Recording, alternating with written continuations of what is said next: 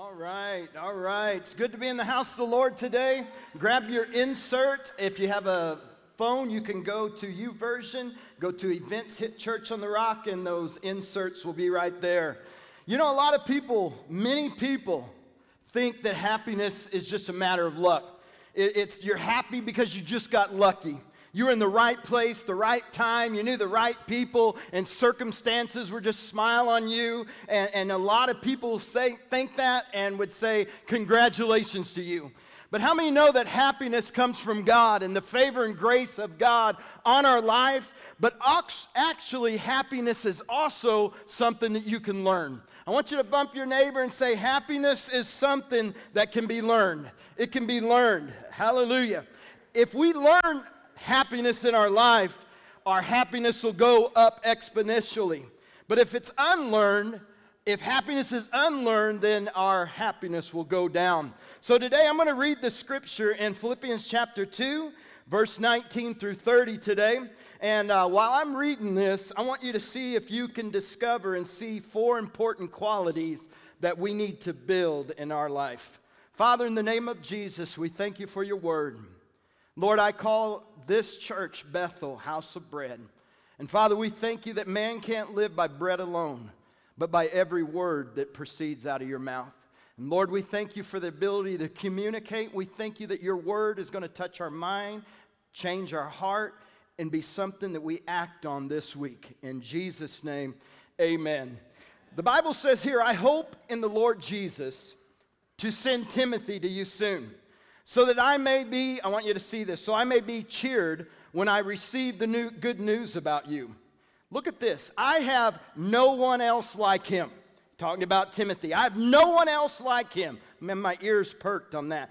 Paul's saying no one else like him after his own interests. He's not after his own interests, but he's after the interests of Jesus Christ.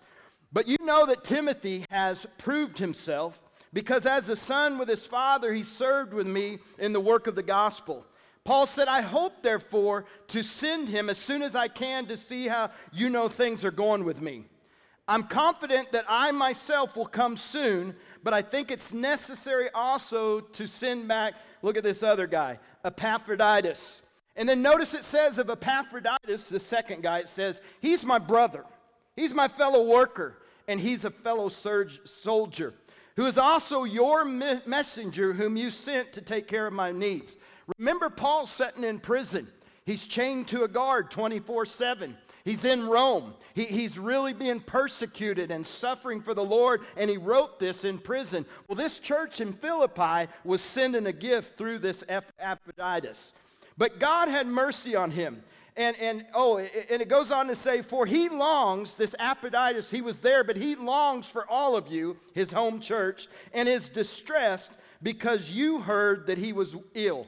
I want you to look at that. Indeed, he was ill, and he almost died, but God had mercy on him, not on him only, but also me, to spare sorrow upon sorrow, which is the opposite of happiness. Therefore, I'm all the more eager to send him back to you, so that when you see him again, look at this, when you see him, you will be glad. And Paul said, I'll have less anxiety. And then he said, welcome him in the Lord with great joy. And look at this, and honor men like him.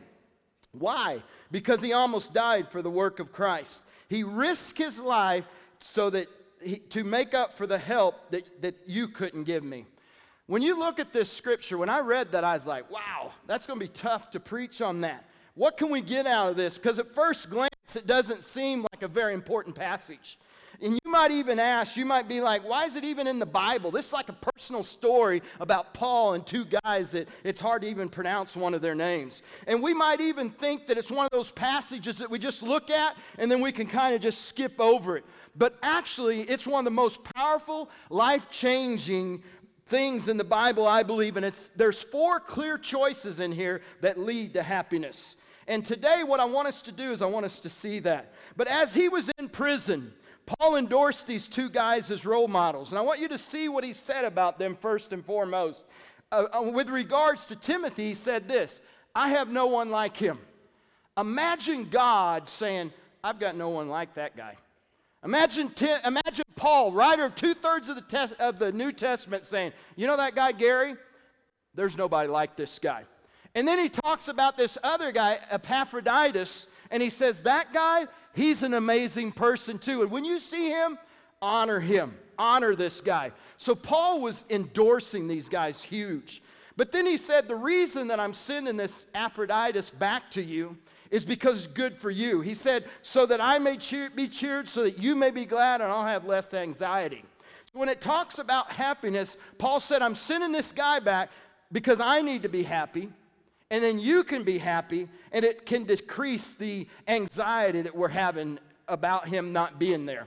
So the reason that this series, and the reason I want to go through this series and talk about happiness in this particular scripture is because I want you to be happy, I want me to be happy, and I want to have less anxiety that everybody's doing okay. So we see here there's 4 qualities for our happiness to grow.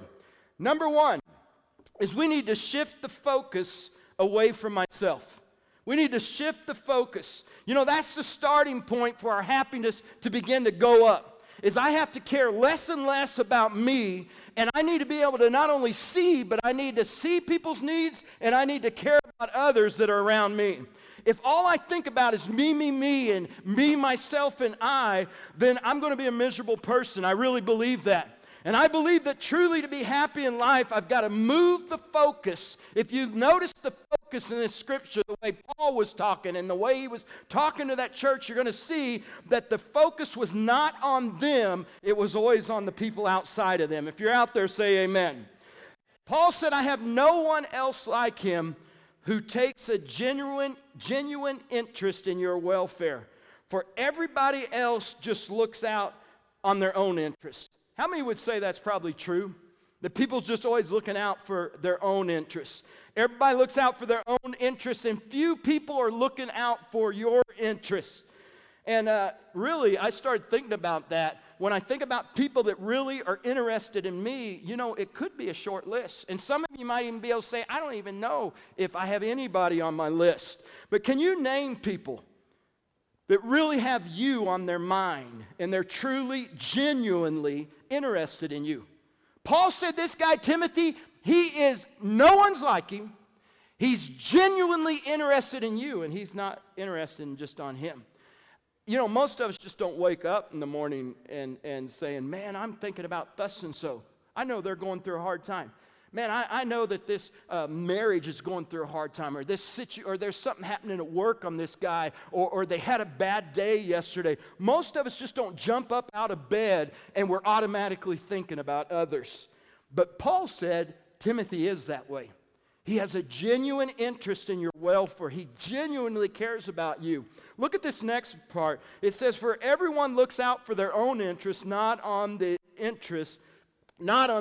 for everyone looks out on his own interests, not those that are in Jesus Christ.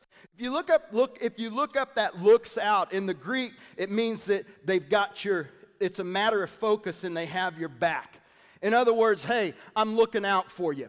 I'm a friend that you can trust. I'm a friend that's going to be there, and my eyes are on you. I'm seeing where you're at, and I'm looking out for you. In fact, I'm seeing things that you're not even seeing because you're too close to it. How many of us have friends like that are doing that? But Paul said that this guy, Timothy, his eyes aren't on himself, but his head's always on a spindle, and he's always genuinely interested, and he's looking out for others. Brothers and sisters, if you truly want to be happy, we've got to quit being self-absorbed and wrapped up in ourselves and wrapped up in only what's happening to us and only what's happening that's happening to us and what people are doing to us. And we get so wrapped up in that we can't see around. I want to give some fatherly advice, or maybe not fathers if I'm maybe not older than you, but just some advice to single adults. It's better to sit at home than to have a date with a person that's self-centered. Any man or woman that's wrapped up in his self or herself is no gift. Self-absorbed people only think about what makes them feel good at the moment. They don't have the respect for you.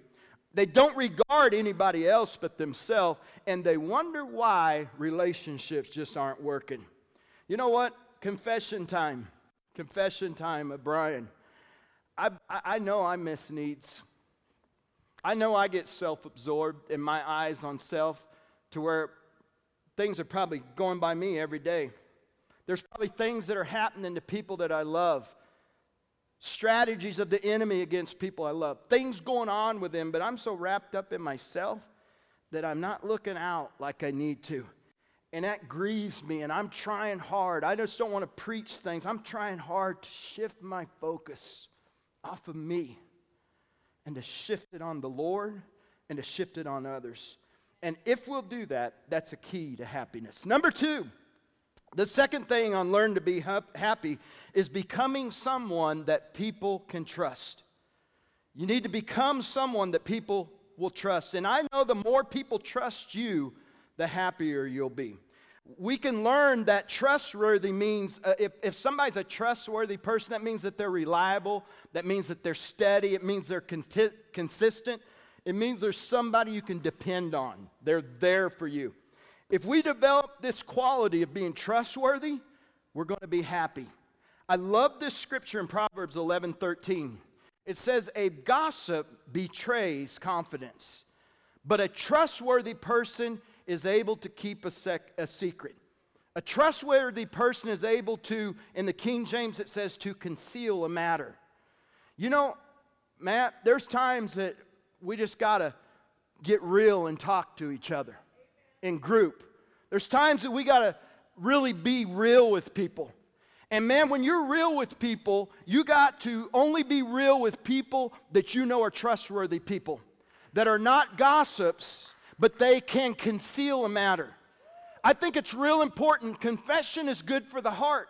You know, there's sometimes we've confessed to the Lord and we're forgiven of things and we feel good with the Lord, but your conscience and your emotions kind of aren't lining up with what you know God thinks about you. So when I can't get over stuff, I know that I need to let it out and tell someone. And when I do that, it lets a load off me. And I have friends I can do that with, but the ones I do it with, I know that they can conceal that matter. When I want to be, I believe when we become trustworthy, it makes us happier because it's something when somebody trusts you with information or they trust you to ask you your help or your advice or what you can do in a situation, what they're really saying is, I honor you. I respect you. I trust you. I love you. I believe in the person that you are. And when we're trustworthy people and people do that to us, you're not doing it to get it, but it raises your happiness level. It really does do that. And here's the opposite of that. A proverb says, here's another scripture. There's another proverb that says, smart people keep quiet about what they know. When people do that, it's a good thing. Then this verse 22 says that Timothy has proven himself. Because he's a son with his father, he served with me in the work of the gospel. I want you to circle or underline that proven himself. I want to kind of unwrap that a little bit. But what Paul's saying there is he said, hey guys, I've watched this guy. I've seen him in all kinds of circumstances and situations and testing. And I'm here to tell you that this guy's authentic. He's genuine. He's trustworthy. He's dependable. He's reliable. You can count on this guy. You know, every time we go, how many has ever had a bank loan? I'm sure we have. When we go in, we all have what we call a credit check. And the reason they're taking that credit check is to see if you're trustworthy. To see, like the other day, we had to get a little bit on the trailer or the fifth wheel that we now live in, and our credit was like 820 or something. And I said, is that good, Carmen? She said, it's excellent. Anything after 800 is good, she said. So I was like, oh, good. Why? Because Carmen does the bills. She's trustworthy. If it was me, it'd probably be like 500. She's trustworthy. She's reliable. She pays her bills on time, and the bank knows she's credible. When they give her something, she's going to give it back. You know what? When we think about that, and we think about how that is with a bank, here's the fact. is everybody around you does a credit check on your life all the time. People around you do that. Paul said, you know what kind of person this is? He's proven. He's verified. He checks out. He's good. So how do we develop this reputation of being reliable? Two things. One is we live with integrity. We make sure that our actions match our words, that we're not all blow and no go. The Bible says reliable friends who do what they say, look at this, are like cool drinks in sweltering heat. How many like it when somebody does what they say? They're reliable, they're trustworthy. They're like a cool drink in a sweltering day. You can count on them, they're not going to flip-flop. The opposite of that in Scripture is this. Putting confidence in an unreliable person, I love this, is like chewing with a toothache or walking on a broken foot. That's an unreliable person. They're a toothache or walking on a broken foot. So the greatest ability is dependability and trustworthiness. And two is I keep my promises. God blesses the person who sweareth to his own hurt. And when the meaning for that, sweareth to his own hurt, in the Hebrew is this. It means you keep a promise even when you find out it costs more than you thought. You know, Brett was talking about that they were separated. I don't know the details on that, but we have two people that said, we're keeping our promise to each other even when it hurts, even when it's costing me something right now, even when it's caused something that I'm feeling right now. But we're committed to this.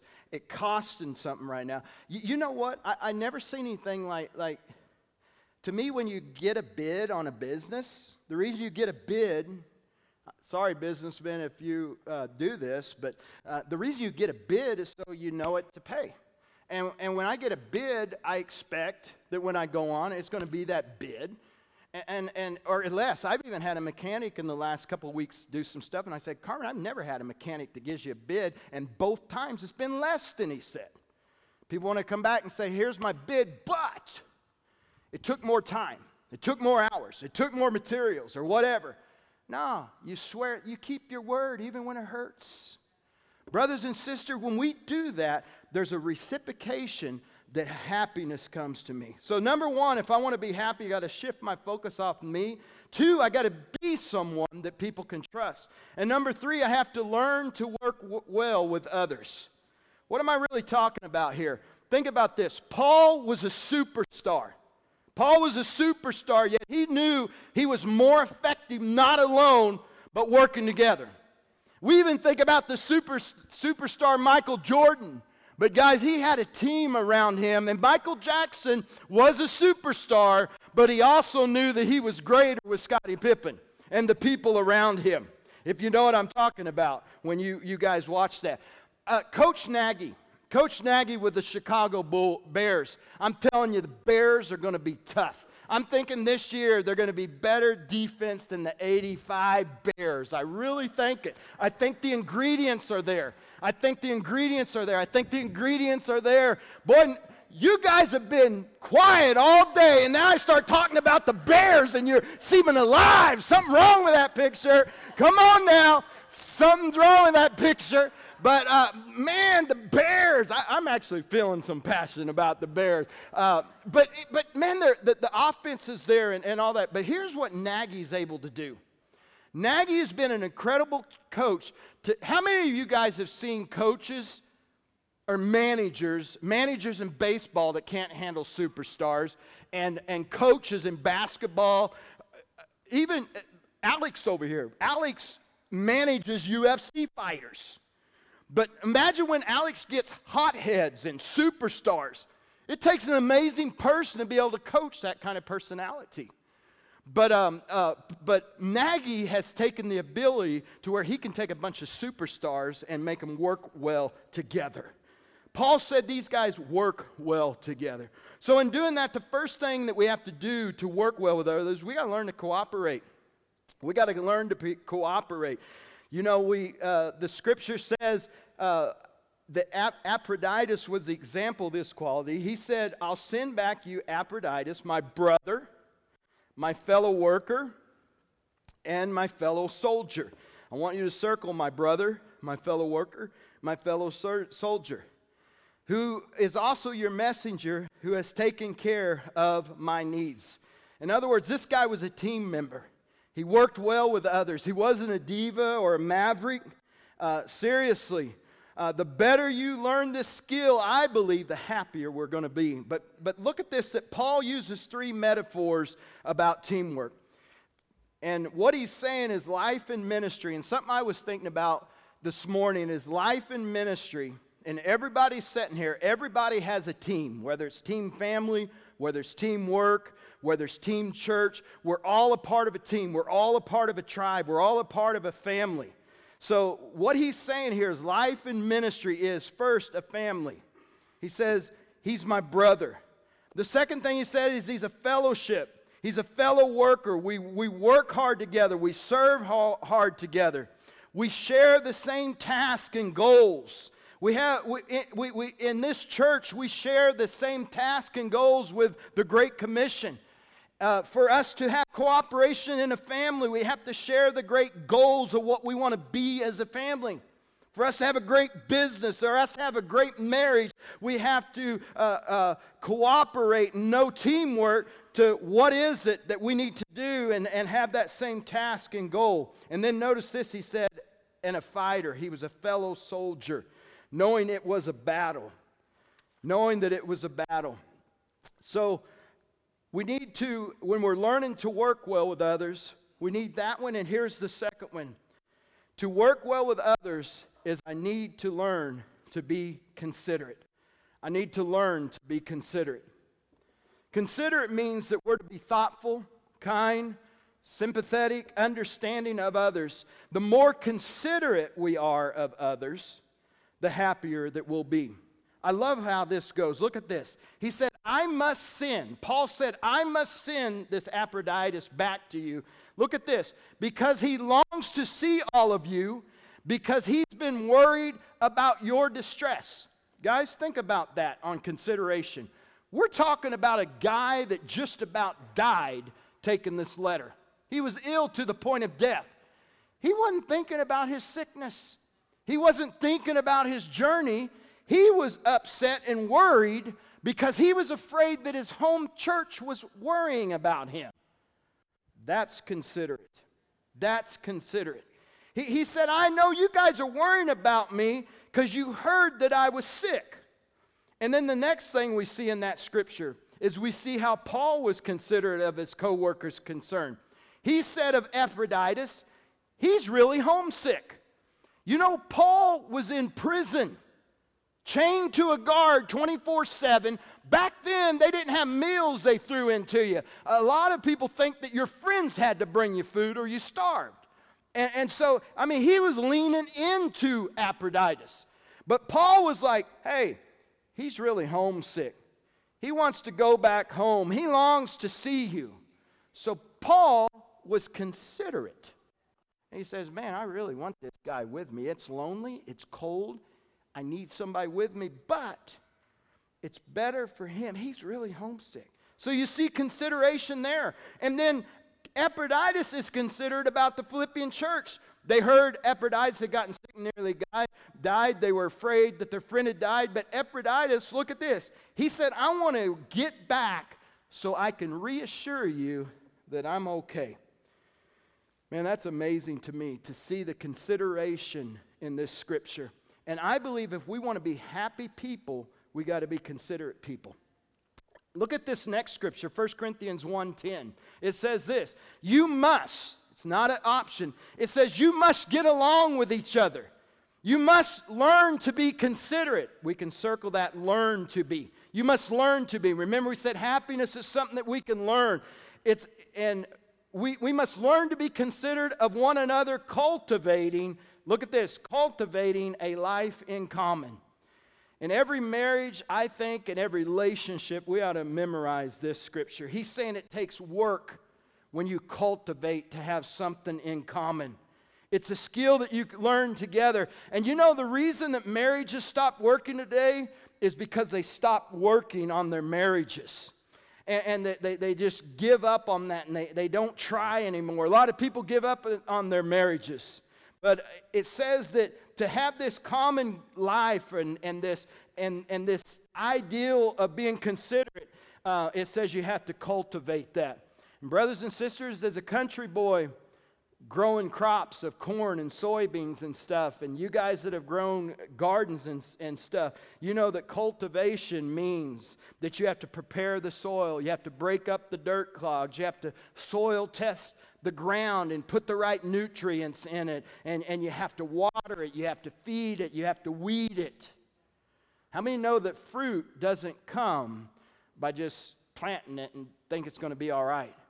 We got to keep working on things and trying and getting better and better each day. We got to cultivate, Paul said. We got to cultivate these relationships. We got to cultivate it. Weeds grow automatically, but true grain, it takes cultivation. If you want to be happy, number one, we got to shift focus off myself and onto others. 2, be a person that's trustworthy. 3, I got to work well with others. And here's the final one. I got to live for something worth dying for. Live for something worth dying for.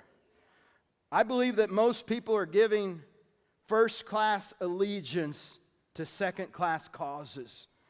And that those causes are not only, they're doing that, but I believe those causes are betraying people.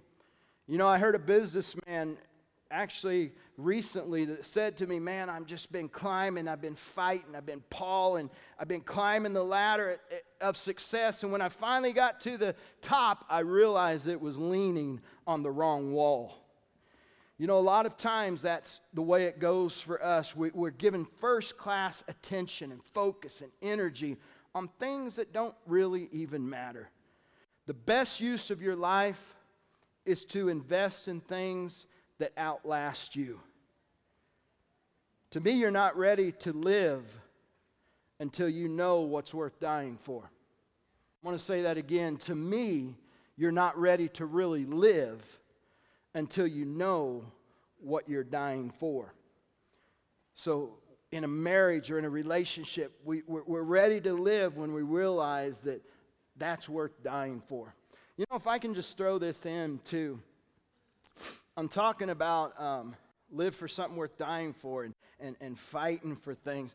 You know, sometimes people want to die for every mountain. And I feel this in relationships and today, that some people just got to win everything. You got to win every mountain. You got to win every argument. You got to win everything.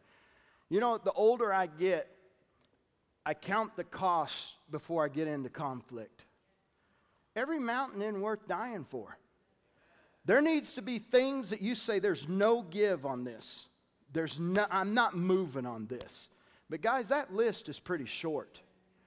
But really, when we're talking about things worth dying for, if you really want to live, there's things in your marriage you need to die. Man, some of you husbands, some of the wives, man, you guys want to win every one of them. Sometimes you got to die and say, that's not that important. It's not that big of a deal. Let it go. I really think that. I really think that. But Paul, you know, Epaphroditus, he took this letter. They said, man, we got to get this money. We got to get this letter. We got to get this help to Paul that's in prison. They were in Philippi. We got to get this to them. Epaphroditus raised up his hand and he said, I'll take it. And guys, there wasn't planes, trains, and automobiles then. It was walk. This guy said, I will walk. I will face robbers because he was carrying money. I will face the elements. I will face bandits. I'll do it. I'll do it. You can count on me. You can use me. Remember, Paul said, honor this guy. You can count on me. Use me. And I got to thinking about that. This guy believed in the work of the Lord so much that he literally put his life down. He almost died. This guy almost died. He gambled his life for God, and he almost died. I want to ask you two questions as we close today. Number one is, what commitment have you made that you need to complete? What commitment have you made that you need to complete? This guy said, I'll take it. He went through it. He almost died, but he completed his mission. Maybe to your spouse. Maybe it's a friend or a child. Or you committed to a small group or ministry in the church. Maybe it was a pledge. Maybe it was a financial loan. But what have you committed to that you need to complete? Let's be like Epaphroditus. Because when we complete these things, it brings us happiness. And the second thing I want to ask you is your commitment to Christ deep enough that you're willing to risk it all? You know, I was thinking, if we didn't have planes, cars, and automobiles, and I was Paul, what if I stood up in this congregation and said, hey, we need to take this gift to, we're somewhere like 800 miles away. Even Missouri, let's take it 500 miles to Lamar, Missouri. Would anybody say, hey, I'll do that? There's no plane, there's no car, there's no automobile. I'll do that. And I got to thinking, man, and I don't mean this bad, it's just a thought, but I was like, man, this guy was willing to go 800 miles and to risk and to lay his life down. And sometimes we just ask people to go downstairs and serve in the nursery, and it's too far. Seriously. Sometimes when I'm whining, oh, how hard I've got it, or I'm thinking, man, I don't want to get out of bed and seek God, and I don't want to, man, Jesus rose from the dead, and we can't even get out of bed? You see that happening here, and that's why Paul said, these guys are rare. With every head bowed and eyes closed, are you rare? Are you rare? Are you rare? Does God say of you, sister, this lady is rare? There's not many like her. I've proven her. She's been tested, tried. Man, she is something. How about you? How about you, sir? How about you? Can Paul or can God say, this guy is rare? He's rare. You know, the happiest people on earth are caring, consistent, cooperative, considerate, and courageous. And that's what I preached on today. And to sum that up, if you didn't hear anything, to sum up today in just 1 minute is this. Happy people and people that are rare are caring. They get the focus off themselves. They're consistent. They're a trustworthy person, somebody you can count on. They're cooperative and considerate. In other words, they know how to work well, and they know how to be a part of a team, and they're considerate. And finally, they are courageous. They will take risk. Come on, are you a risk taker today? Will you lay it all on the line? There's things in people's life today it's worth dying for. Before you can live and before you can have that happiness you're looking for, you got to know it's worth dying for first. I want you to bow your heads, and if you want to be like these guys I preached about, I want you to pray this with me. I want you to pray this with you. I want you to say, Lord, help me to get the focus off myself. Lord God, I pray you'll help me to see and genuinely care about others. Lord, help me to get where I see and act on the interests of others and not my own.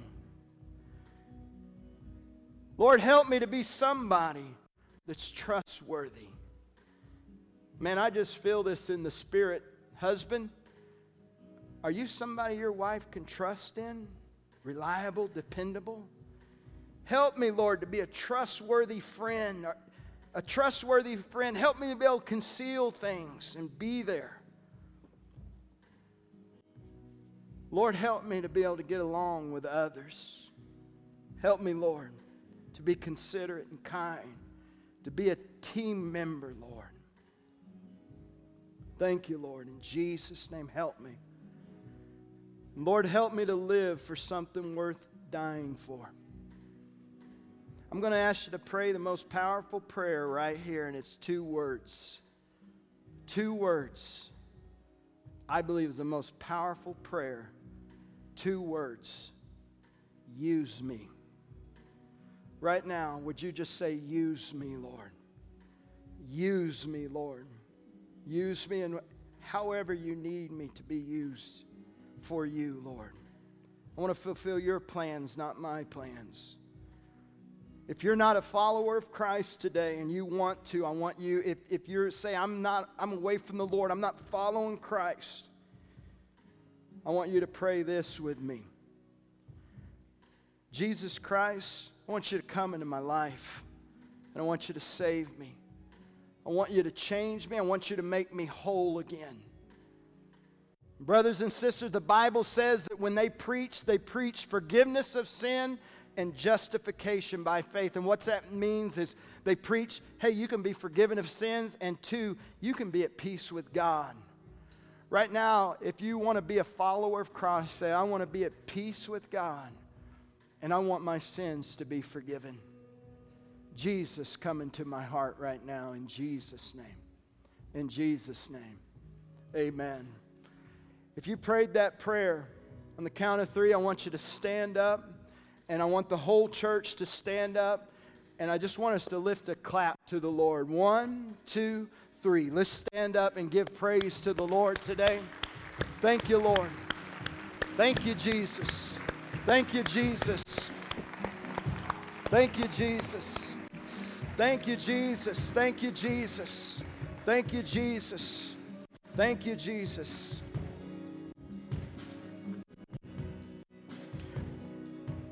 Thank you, Lord. Before we leave today, I'm going to ask the prayer team to come up. If you came for any reason today, you need prayer for anything, they're here for salvation. They're here to pray for you for healing. Hey, just by the way, all week I've been praying that there would be a healing anointing in our church, because I know a lot of people need healing, physical, emotional, whatever. So if I've been praying that, I felt God put that on my heart. We believe in anointing with oil, laying hands and praying for the sick. We believe in that. We believe if you're having a tough time, come up and be prayed for. It really does help things. Jesus said, my house will be a house of prayer. So prayer team, come forward. And prayer team, when you're praying for people, know that people are going to be touched and they're going to be healed today. God bless you. God bless you. You're dismissed in the name of the Lord. We'll see you next week.